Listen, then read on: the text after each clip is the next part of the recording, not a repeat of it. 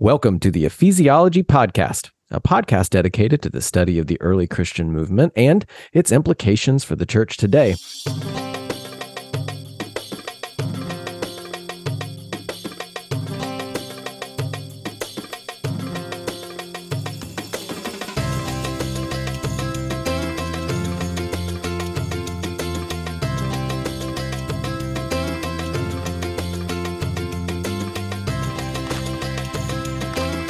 Today we are joined by Michael, our resident ephesiologist. My name is Andrew Johnson. I am an associate pastor here at Neartown Church in Houston, Texas, and we are joined by Matt Harbor.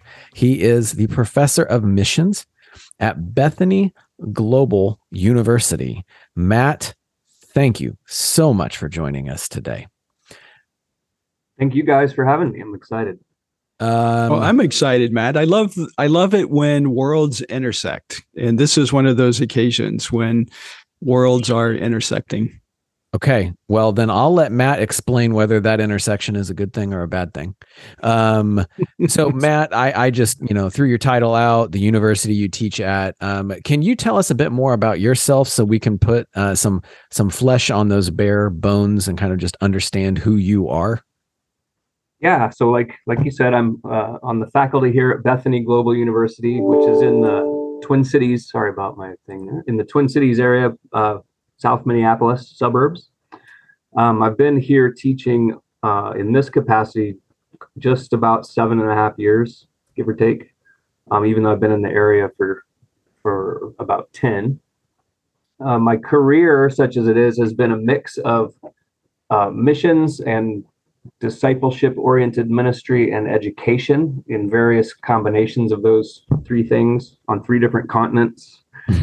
And as only the Lord can do, orchestrated me landing here in the role that I'm in, and it's really right up my alley. I love what I'm doing. Bethany is a missions training and sending organization that got its start just right after World War II, right here on this campus in Bloomington, and gone through a number of iterations and is training and mobilizing young people for cross-cultural missions, taking the church to where it's not and helping others to do the same. That's our tagline. So I love what you guys do, Matt. You're a academic institution that has a mission sending goal to it. And I love the tying of those two things together. Yeah, as far as we know, we're the only fully accredited university that has a sole focus in training and sending for missions. So there's various majors students can have with different access platforms within a missions world, but yeah, we're doing it and trying to get Michael's material on board in some of our graduate courses. Actually, I think there's been I've seen BGU mentioned on a previous podcast not long ago, and our intersection has happened here because through learning of the ephesiology book, ended up a student with Michael in master's degree program through ephesiology in missiology of movements, and am nervously signed up to begin doctoral studies, hopefully this summer, if it pans out well. So, yeah. Welcome to the nervousness. That's right. Isn't it wonderful? Yeah. But I've thoroughly enjoyed the time. So Michael and I have this view quite often. We've Zoomed and done this a number of times. So it's not too much of a stretch to record it for a podcast, I don't guess. So yeah, Right. Let everybody else enjoy your moments. Mm-hmm. Well, we have you today on the podcast. Now, for those, oftentimes we'll try to stay away from locating ourselves on a timeline so that it can get posted whenever, but we are posting this. We're recording 2 days after the Super Bowl, and we wanted to record so close to the Super Bowl because at the Super Bowl was the pinnacle or the continuation or the start. I'm not really sure how to frame it, of the He Gets Us commercial campaign. And we knew it was coming. We have seen these ads. He Gets Us as a campaign and as a marketing tool has been building for the last year. commercials airing during certain sports, basketball or football games throughout the past year. But at the Super Bowl, they paid big money and they aired 2 commercials. Michael and Matt have joined together to write an article, not about the Super Bowl commercials, but just generally the campaign. So, gentlemen, tell us about what this article is and what the aim of it is. Well, let me give you some background, perhaps, as we're leading into this, because helpful. The article actually was a surprise. I didn't set out to write an article, and Matt and I, even as we've had conversations about the campaign, it never really intended to do anything in regards to writing or presenting or any such thing as that. But it became an academic exercise, really, that we did as a class in a theology class. But even before then, the background was the campaign started early in 2022. Probably March is when I became aware of it, Easter. And it was during a news program that He Gets Us ad came on the air. I was at my mother-in-law's, and it came on. I thought, oh, wow, that was really compelling, that ad. The black and white images, the voiceover, it was just super compelling. And then it ends with He Gets Us, and then Jesus, with us highlighted in yellow, as we've all come to recognize. And I thought, well, I wonder who's behind it, because it looked too crisp and clean and really too... it looked too good to be made by Christians? Well, I mean, that was the impression, and that's the common idea, I think, that we have about Christian attempts to market things. And so my first impression was, well, this must be the Mormons, because they generally do a fantastic job in their advertisements, or the Jehovah's Witnesses or someone else. But I eventually, of course, came across the He Gets Us website and made note that this was an attempt by evangelicals to, in some way, make Jesus relevant in culture. And so, doing some more digging on the website, I began to become a little concerned, because I wasn't really understanding who Jesus was from the content of the website. And that's what our article is focused on. There's a lot of material right now surrounding He Gets Us, not just the advertisements that we saw at the Super Bowl or those that we see during sporting events or other commercials on television. But there are other partners, YouVersion Bible, several others. Alpha is partnering.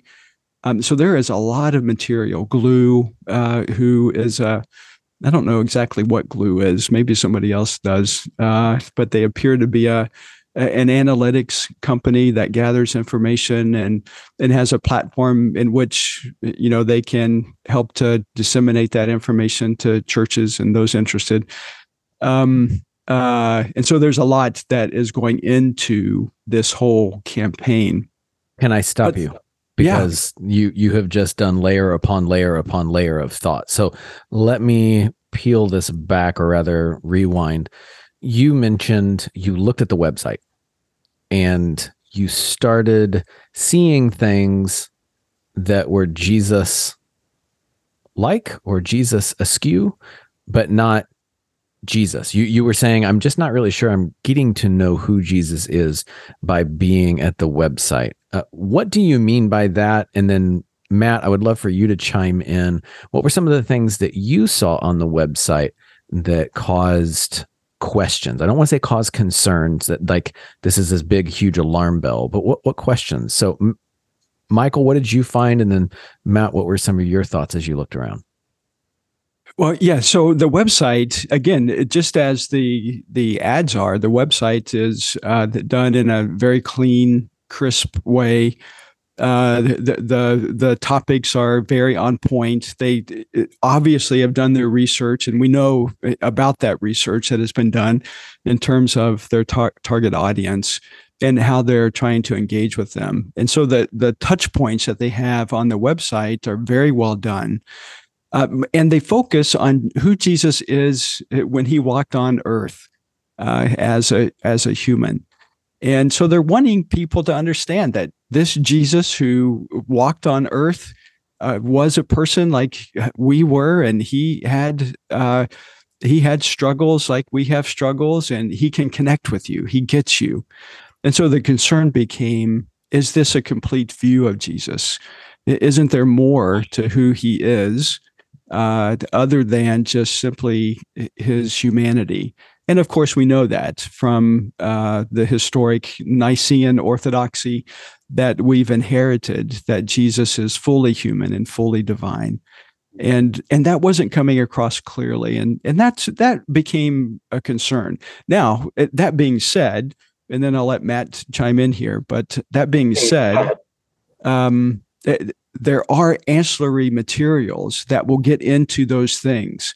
But to get to those materials requires another click or two, or requires a click plus signing up for something else. And so it distances the person who is interested in who Jesus is from the information that will really explain clearly who Jesus is as he's presented in the New Testament.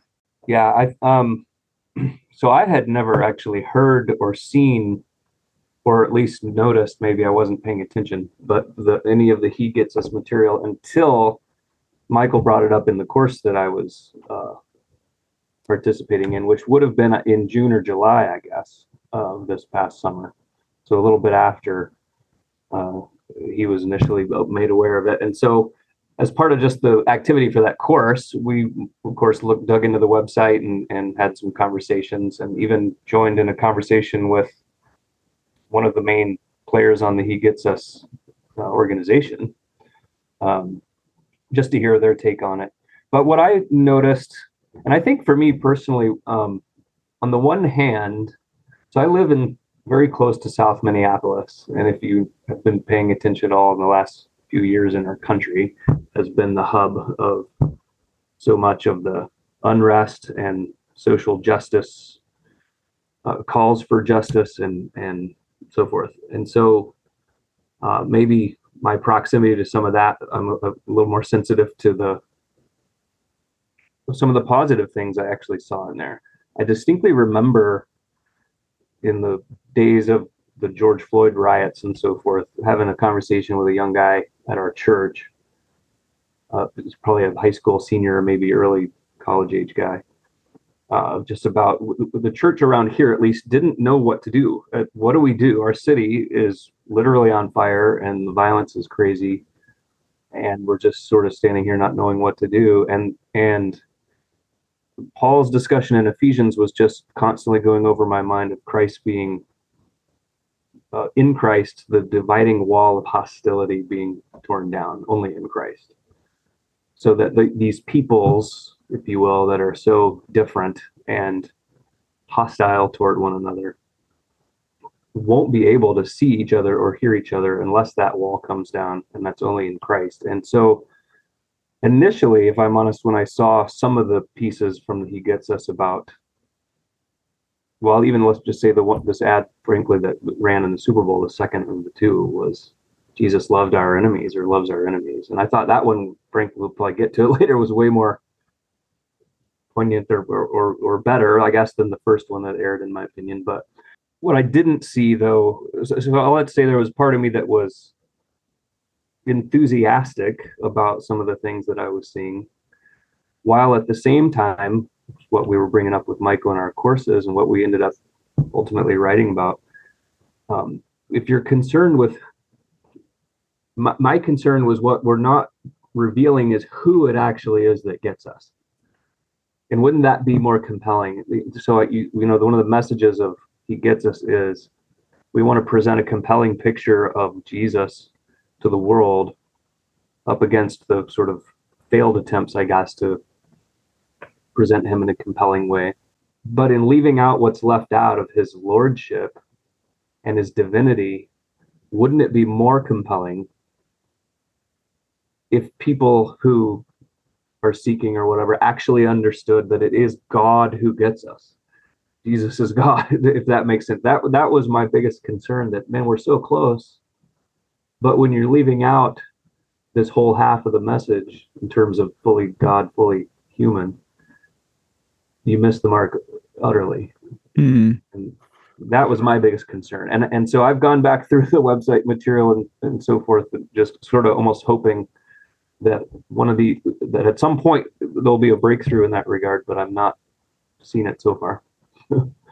I was a little on the sassy side. I know that's going to surprise all of the listeners who have listened to a few podcasts. That's news to you that I might be sassy, but I went to the website because I too have perused. I have looked around. I have seen the multiple sets of links and the places that you can go. And I just wasn't seeing a whole lot about Jesus being God. I wasn't seeing a lot about the hypostatic union, right? The fact that he was fully God and fully man, not partial or portions of both, but full and full.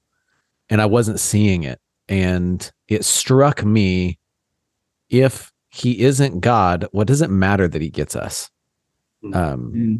It only matters that he gets us because he is God. And I just felt like, Matt, I'm echoing you. It shocked me that there wasn't this overwhelming push to talk about it, because if Jesus gets us, it is only remarkable because he is divine. And yeah, if God gets us, that is incredibly good news. Yeah. It's God that gets us. And that was my heart. And so I went looking. I didn't see it on the website, but they have a search field. So I was like, okay, I'm going to go to the search field and I'm going to type, is Jesus God? I would think among the things that they might link to, probably, I'm trying to put myself in the shoes of a marketer. Note, I am not a marketer. And I said, is Jesus God? I thought there's going to be a hit on that. Unfortunately, the website came back and said, we have no results. And it even had like a preformed quirky response, like Jesus may know everything, but we don't. And I thought, this is just too ironic that the site that is supposed to teach me about Jesus, that he gets us. If I'm asking, okay, well, is Jesus God? Show me an article, show me something on your website that is going to key in on this super important question. Comes back nil. We have nothing for you, essentially. And it made me sad. Yeah. Yeah. Well, let me reiterate that. A couple of things. One is the website has gone through a couple of different iterations. And in its latest iteration, they do include in their About Us a clear statement that they believe that Jesus is fully human and fully God. At the same time, they also make it clear that others don't have to believe that. They just simply want to introduce the example of who Jesus is and let other people, let us decide what that means to us. And of course, Matt and I in particular are thinking about these things from a missiological perspective, because that's our backgrounds. And it makes us raise the question, as we are contextualizing Jesus, as we are trying to communicate who he is to an audience in the context of the United States that is already somewhat familiar with who he is, but have a somewhat distorted view of him. And as we know from a number of different polls, that the majority of Americans look at Jesus as just simply being a great created person, a great teacher, a good philosopher, or whatever, that the efforts of the websites was reinforcing that already dominant cultural view of who Jesus is. Yet, at the same time, as I said before, they do provide avenues by which you can receive content on the biblical Nicene view of Jesus's nature as human and divine. But there's a distance to that. It takes more clicks, as I mentioned, more registrations and so on before somebody could get to that. But all that said, I mean, I think from a marketing perspective, what they've done is really stunning. The USA Today publishes, their rankings of the advertisements of the Super Bowl, and the first ad that communicated that Jesus doesn't want us to act like adults, but wants us to be childlike. That ad ranked in the top 10. It was number 8 out of 51 Super Bowl ads. It's number 8 in the rankings. And then the second ad, which was communicating the idea that Jesus loved even those who hated him, or hate us, that one ranked number 15 in the rankings out of 51 ads. So from a marketing perspective, boy, they've done something brilliant to get people to react to the ad.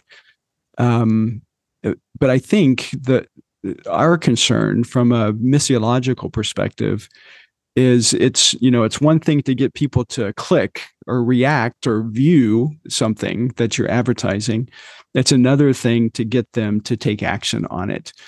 And then even to take that further step of coming to the realization of who Christ is as Lord and Savior, who came to not only get us, but also to provide a means of salvation so that we could inherit eternal life with the Father. So from a missiological perspective, I think there's still something that needs to be included there for it to be as effective as we would hope. But from a marketing perspective, I think it's just an absolute brilliant marketing effort.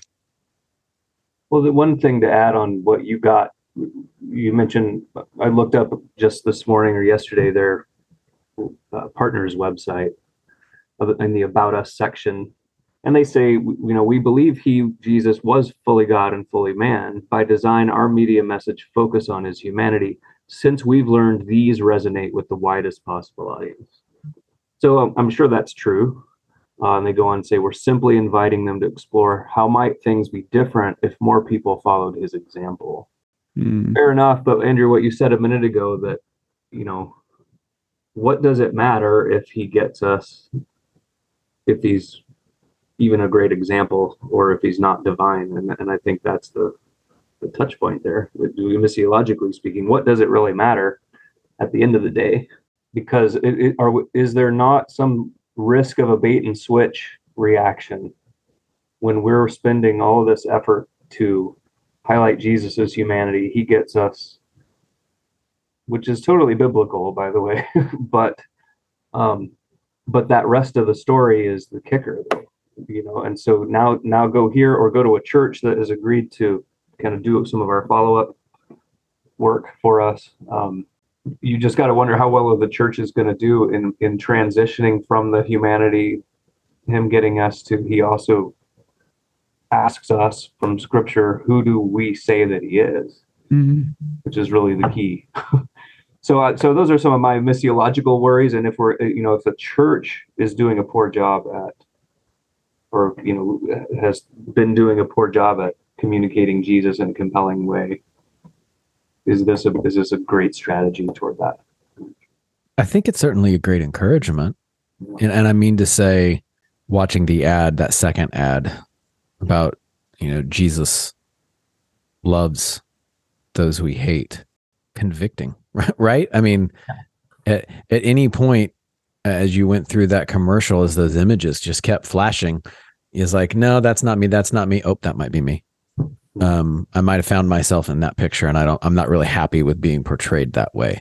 But the fact that he's like, so that actually was certainly a bit more of that call of like, Jesus does actually, he is different, right? He is like us and then unlike us. And there is something desirous of that unlike. Like we that's that fuller image, the image of the invisible God. It's him, and it's what he did. However, let me temper some of my thoughts here, Matt, as you're talking. I'm just thinking along that line of the bait and switch, the sadness of what's left on the table. It seems like the biggest desire that they want us to know is that we are understood by Jesus. If I went to a counselor and they smiled and nodded and all they said to me was, I get that. I get that. Yeah, I understand. And you say, great. So how can you help me? Well, I can't. But I get you. If you go to a doctor, Doc, my arm's broken. Yeah, I understand how that'd be hard. Can you help me? No. But I see your arm's broken. I understand that. We come to Jesus to be healed. We come to Jesus to be made whole. We are broken. We need peace. We actually still fight with hate because we are broken. And we need to have him come and make us whole. So if he understands me, that's a great first step. Yeah. But if we don't come to him as healer, as Lord, as King, then the journey is incomplete. And how am I able to become the kind of person who can not be governed by hate? Is in fact actually the task of the church to, can we put that sign out in front of our churches that come here and we can point you toward him who is able to transform you into the kind of person who isn't governed by those things. How big is that sign? Following an example, it's by becoming a disciple and confessing lordship. And yeah. Yeah. Well, let me make this point too, because I think we want to be fair, of course, with the campaign. They have two objectives. One is to make Jesus relevant to U.S. culture. And then the second is to help Christians understand how we're perceived. And I think they've done that. And I think that's been brilliant. I mean, when you, like you said, Andrew, when you look at that second ad about Jesus loving even those we hate, that does cut at the heart, because if anything has characterized the church and Christianity in the United States over the past decade, it has been the perception that we don't love well. We hate. We have issues with things that are going on in culture, and we're against a lot of things, and so that in that sense, I think the marketing campaign has done a great job in helping raise the awareness of how we are perceived in culture. The unfortunate thing on all of this is, as we're scrolling through social media, that it doesn't matter if you're liberal, conservative, progressive. They are getting lambasted by every side of Christianity and of culture for their advertisements, and that's a little disheartening. But even still, their rankings, their views are just off the charts. So, this is just one of those interesting cultural moments, I think, where we're presented with an opportunity with these ads for us to act upon them and to relate with people. Because at the end of the day, it's not the advertisement or the website or any of that that's going to ultimately compel somebody to Christ. It's going to be the interpersonal relationships with those who love Christ and can engage in very respectful and thoughtful and meaningful ways, and connect people and help them to see who this Jesus is in all of his humanity and all of his godness, that he is indeed the one who gets them and can bring healing to your brokenness. Yeah, I think I have to, again, I am sassy, and oftentimes I'm a cynic. And those are certainly things I know that Jesus needs to work out in me. And when I see leaders who are behind this, like Ed Stetzer, Ed, tweeting consistently, constantly, be in prayer. The ads are coming. Be in prayer for those conversations that come on the other side of this. Cynical side is like, I don't think you're going to like where these conversations are going. I don't think the way that we can actually have a beneficial conversation, not all of these ads are going to generate that. However, that's very unchristlike of me to be like, oh, pray about it. Sure, Ed. Like, that's exactly what we should be doing. We should constantly be in prayer for efforts for his kingdom, not Ed's, Jesus' kingdom, that we are praying that his kingdom expands, that hearts are stirred, that brokenness is revealed, and that a savior is needed, that they can reach out to the friends in their lives who do love Jesus and have him as Lord, Savior, and sole leader of their life, to say, hey, there's something about this commercial I don't get, but I do like. God be praised. God be praised. And part of that, I think, is what led really to the paper that Michael and I ended up writing, that now, okay, advertisements are not the church. Just where it came up for us out of the course we were in, aside from this, was what does it look like to actually present a compelling picture of Jesus to culture? He gets us. He's got half of it. They're certainly nothing's perfect, but they're giving it their best to present a compelling picture of culture, and it's hitting the church, like you guys are saying. But then it came down to us. Well, what is a full biblical picture of Jesus then? And that was kind of my concern was, well, the incompleteness is thus inaccurate. So what's the rest of that picture? Even if if the incomplete picture is biblical. So what's the rest of that picture? It was where our paper ended up going. And kind of putting that up against other historical examples of pointing out the humanity and the attractive humanity, if you will, of Christ without the Christianity, if you will. Well, I'm excited that you guys wrote the paper. I'm excited that you guys are pointing to that fuller picture of Jesus, fully God, fully man. Yeah, well, I think what this is doing, and I think this is very important, and part of Matt and my objective is to begin a conversation in the academic world about how we contextualize Jesus. What is it that's important for us to communicate in our culture about who Jesus is, so that the culture really understands who it is that gets them? And I'm excited about that conversation. In fact, through a network that I'm a part of, I don't know, Matt or Andrew, if you guys have been connected with this group or not, but we've had a nice conversation about those contextualization issues. And I think that's where this conversation needs to go, at least among academics and missiologists. How is this helping us to better shape the way in which we communicate who Jesus is?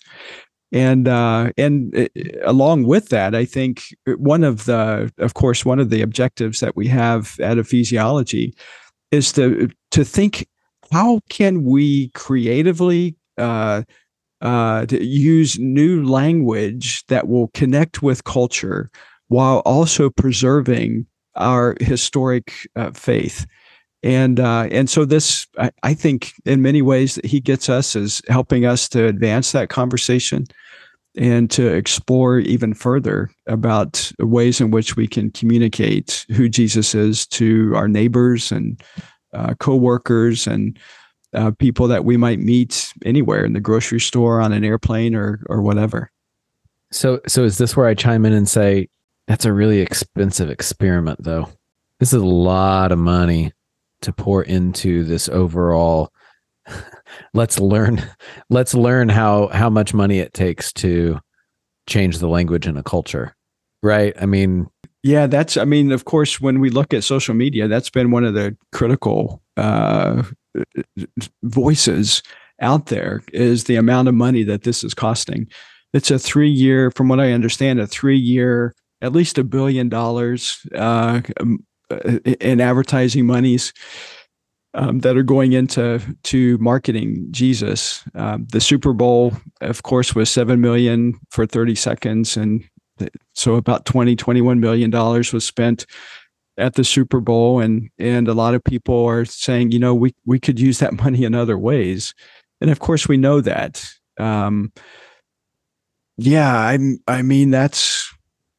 There's one side of me that says, gosh, for $21 million, I hope that you will at least compete with other commercials, during the Super Bowl. And he did that. Number 8 ranking, number 15 ranking. So that 21 million got them a good position among other brands. So is it worth it in the end? Well, I think that's the question, one of the questions that we're all waiting to see, what's going to be the long-term impact of that $21 or $20 million investment. What will be the long-term impact of $1 billion in marketing money to go to making Jesus relevant in culture today?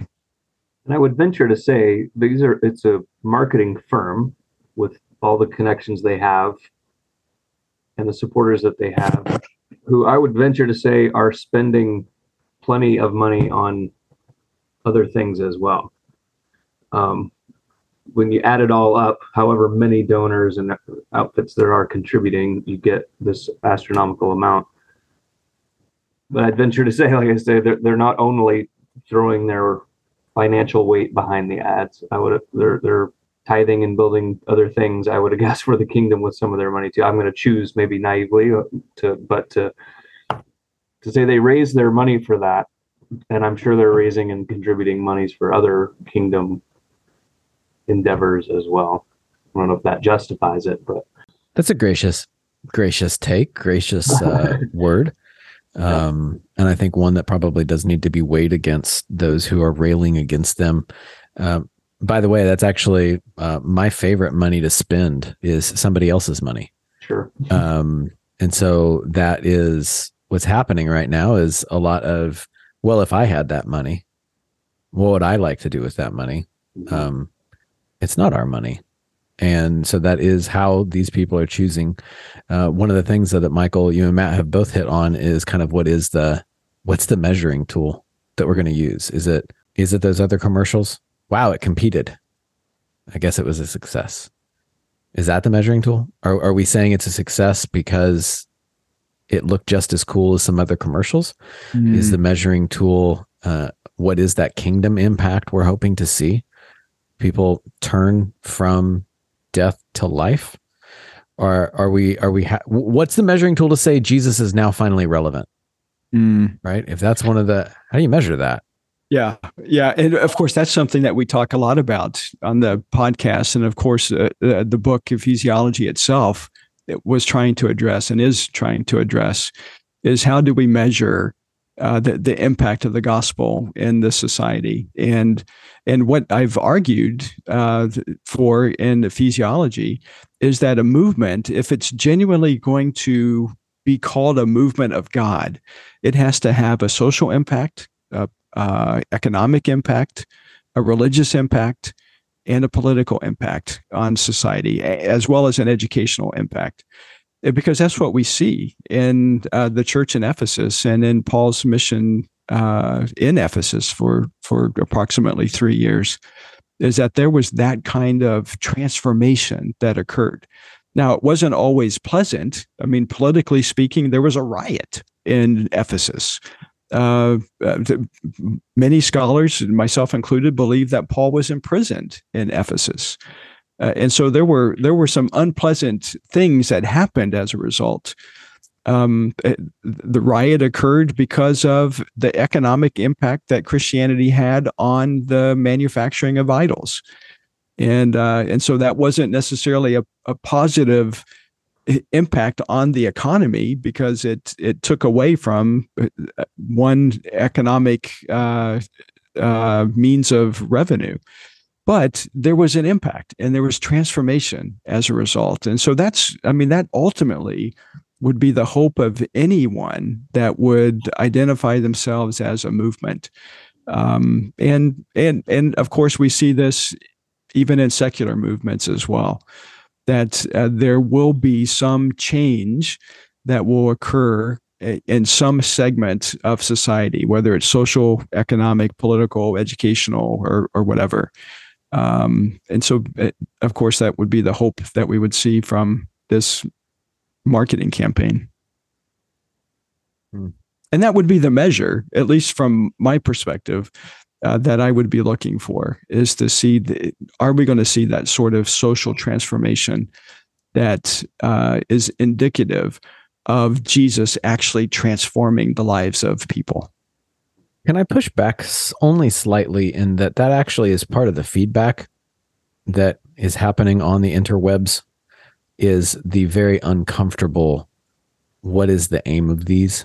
And the aim of these is for political transformation. And I was reading Bob Smetana's, he had a tweet yesterday, I think. Something that he's observing is the feedback from the warring factions.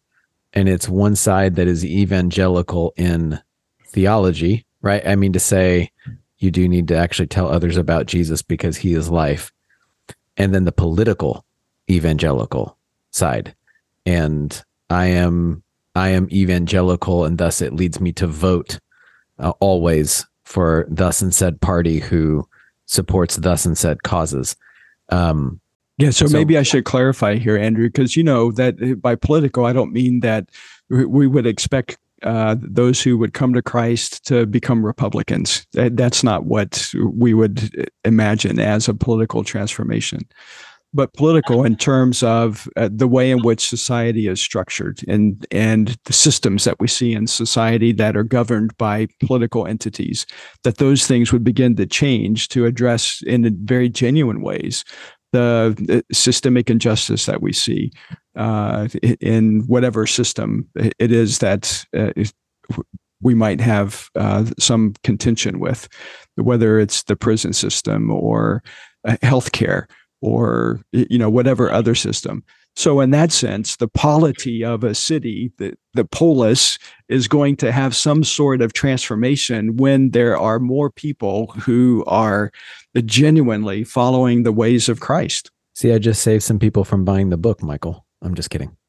Well, that was what the other book was for. When evangelicals sneeze, trying to address some of that. It's political. A legitimate thing that we do need to clarify, right? Just because so many people hear political, and when you start talking Jesus and politics, again, it's assumed Republican. It's assumed a GOP front. And I have seen a lot of angry people on Twitter and places like that, which, by the way, I do understand Twitter is usually some of the place where the discontent is aired loudest. It takes a tone on that particular social media, and it takes a different tone on Facebook. It takes a different tone on Instagram. Like, depending on where you're polling from, you're going to get a different feel. So Twitter is the bit more, I think, left-leaning overall, and there are a lot of people who are just hurt by the church and angry at Republicans. And so what am I seeing? I'm seeing people who have been hurt by the church and angry at Republicans, who have not really been thrilled by the He Gets Us campaign. However, I thoroughly appreciate the measuring tools that you're talking about, that Jesus actually changes people, that change society. I mean, overall, that it is changed for the good. It is changed for that impact. Yeah. And isn't that interesting? I mean, I think as I look at the criticism, and some of it's heartbreaking when you read those critical remarks. But I think for me, as I look at it as a missiologist, as an academic, what I'm seeing there are, the issues that people are really wrestling with. And it's giving me an insight into where our culture is. And so for those of us that are looking at that criticism, we need to be aware that that's people's reality. And we need to somehow address that reality more effectively as Christians in the world, and or in the context of North America in this case.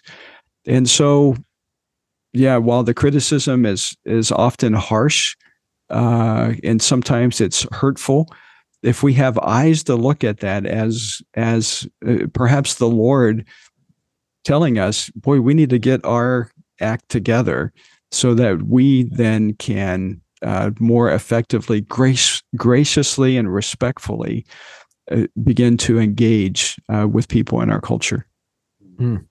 Matt, do you have any final throw-ins, missiologically, theologically, encouragements for us as we kind of close the book on this conversation with He Gets Us? Well, it's funny because missiologically or theologically, I also think education, pedagogically, I guess, just in my role here, this activity and this, has given me a lot of fodder for my classes. Who's my audience here that I'm mentoring or discipling, and young adult, primarily young adult, undergraduate, college age missionaries in training, who are of a different generation than me and are stirred culturally, if you will, by a different stick than I was when I was at their age. And so it's fascinating for me to hear some of the reactions from what you would call them, Gen Zers or whoever that I'm running with here of what it is that they critique from it versus what I'm kind of been critiquing from it. Some things are similar, some are causing me to, kind of piggybacking off what you said, to check myself in my innate tendencies to be an older, a Gen X conservative, evangelical raised kind of person. So I don't know. My concern is really comes out of these questions missiologically and pedagogically, in that how do we connect the story of Jesus, like Michael words it in his book, I think, of the true story of the world, who Jesus really is,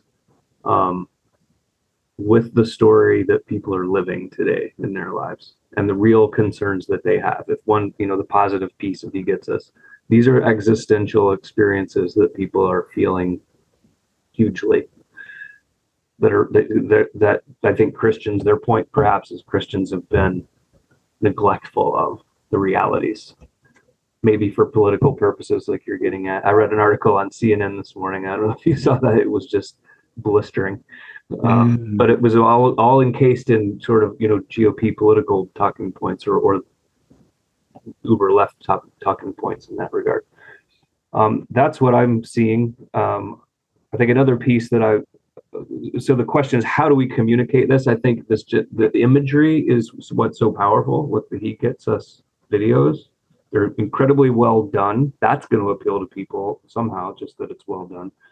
But I think the use of images, can we or someone add the divine image, right? And I teach often what I call theology through the arts. A guy named Jeremy Begbie out of Duke Divinity School writes about that. The usefulness of the arts in teaching doctrinal truths, because it resonates with our person in just a different way. So I often use visual images. Early Christian church, prior to Constantine, if ever there was a Jesus depicted, not always, but often it was Good Shepherd, super humble, young, someone that looks like us. How a persecuted Roman Christian can relate to God is through this Good Shepherd that's so unassuming and doesn't look like the kings of this earth, right? Which is a thoroughly biblical image of Christ, and all of the Old and New Testaments, both of God and Christ himself as the Good Shepherd. After Constantine happens, just a cultural shift happens. And through the writings of Augustine and so forth, God starts to be in the social consciousness. We have God as divine emperor, and the imagery that the church creates of Jesus, by and large, now Good Shepherd goes away, and Pantocrator and Judge and enthroned Lord is the image of Jesus, which also, of course, is thoroughly biblical. But the same question is, okay, now if I'm a peasant in the Roman Empire after this, how do I relate to this Jesus?